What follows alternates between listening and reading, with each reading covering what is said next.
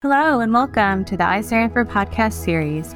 I'm your host, Alana Margulies Snyderman, and with me today is George Ashton, president of LASC Fund Management, a Washington, D.C.-based investment firm that manages and deploys impact capital into businesses and real estate investments in underinvested communities across the country.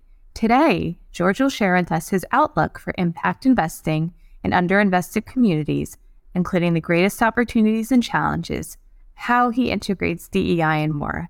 Hi, George. Thank you so much for being with me today. Thanks, Alana. Happy to be here. Absolutely. So to kick off the conversation, love to hear more about the firm and how you got to where you are today. Thanks. LASC Fund Management is a registered investment advisor with an impact-first focus on investing. We invest in underserved communities around the country with affordable housing investments and small business investments.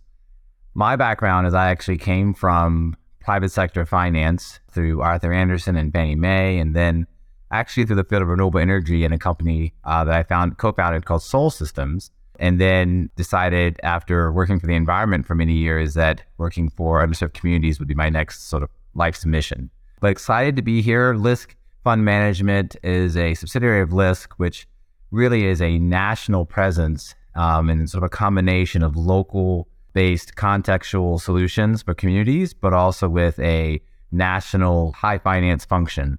And that's really what we bring to the table. We manage funds across the country, focused in different communities, and some of them focus across the country as well. Great. Very interesting background, George. So that segues into the next question I have for you.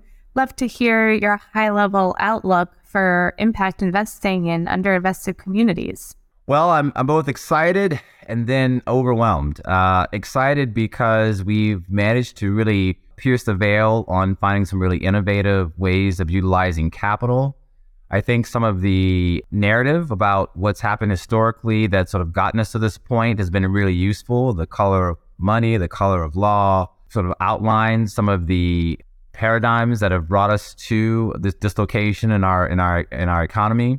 And so with that information, we can structure financial solutions that really get to the heart of some of the challenges for underserved communities. And then also with increased sophistication, we can actually marry those solutions with the needs of investors who ultimately are in this investment space for impact, but also need to preserve capital and show a return as well.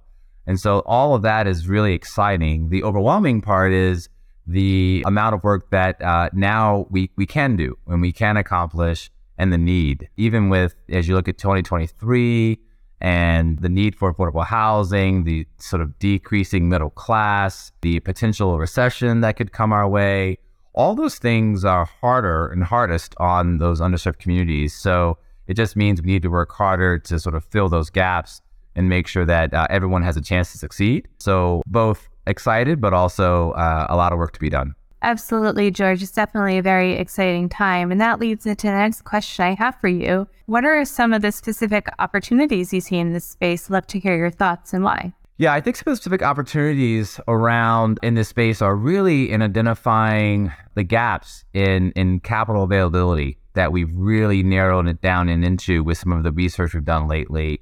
So capital gaps for small businesses, capital gaps for, new entrepreneurs, minority entrepreneurs, figuring out the exact type of equity or debt that needs to come to the table to help those businesses grow. And also on the real estate side with affordable housing, figuring out how to marry public and private capital to create, bigger solutions to sort of tackle the affordable housing challenge.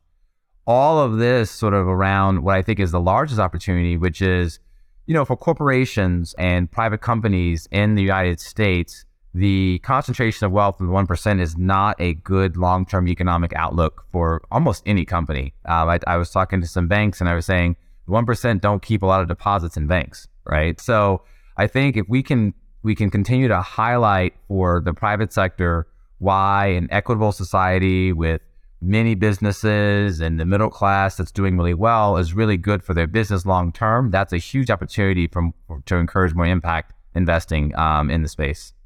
And George, to shift gears a little bit, what are some of the greatest challenges specifically that you face? I know you touched on it in the beginning of the conversation, but I'd love for you to go more into depth on this as well.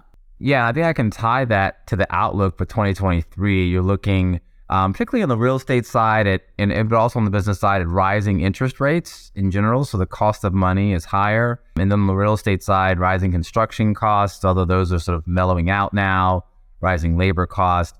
All of that works together to make everything more expensive. And I know the Fed is, working hard to fight inflation and I think slowly winning that fight. But as things become more expensive, obviously those who have less struggle even harder to make ends meet. And so I think in terms of challenges, we're continuing to have to work harder and harder to find the correctly priced and structured capital that's going to close those gaps and make for an opportunity for those who wouldn't previously have it. The other is just the earnings outlook. And so as, folks start to get a little bit worried about the economy and where earnings are headed, all the wallets tighten, right? And so that's the case across the board for folks seeking investment, and we feel that as well in the impact space. So hopefully we'll have a short respite here and sort of get back on our feet and as an economy overall, and that will sort of bring things back in line, but also bring investors willingly back to the table as well. George, on another topic, clearly you embrace DEI, so I'd love to hear your thoughts on that topic and what you're doing to integrate it across the firm. Yes, I think DEI is core to the strategies in many of our funds. With the racial awakening and George Floyd and sort of the focus on the negative effects and externalities of, a more racist focused culture, I think we are in the right spot with our focus on some of the DEI needs in our society. And our funds, some of them have a direct focus. The Black Economic Development Fund is probably the first institutional fund I've seen with Black in the PPM, and it's really focused on Black communities. And so we have made a proactive and concerted and intentional effort to be focused on communities of color. It's also important to note that they have their own story, history, and their own challenges based on which community you talk about, Black versus Brown versus Asian, et cetera. So they all have different sort of challenges, which makes it really interesting to think about how to structure capital solutions that solve those challenges. Lastly, I'll say DEI should not exclude some focus on rural white America as well. I think that has been excluded probably for longer than it should have. And LISC has a rural LISC, and we focus on those communities as well, because they are also locked out of access to capital and opportunities. So DEI can mean diversity in a bunch of different ways, but we like to include all the folks who are underserved. George, we've covered a tremendous amount of ground today and wanted to see if you have any final thoughts you'd like to share with us. Yes, I want to thank you for inviting me. I hope those listening will think long and hard about the long-term benefits to their business models of investing in impact. And I like to move it from just investing in impact to investing in domestic consumers, right?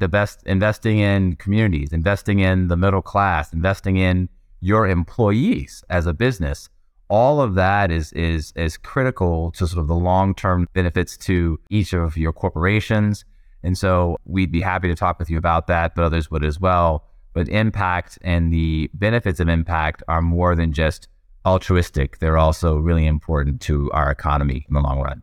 Well, I wanted to thank you so much, George, for sharing your perspective with our listeners. And thank you for listening to the Eyes Are Amber podcast series.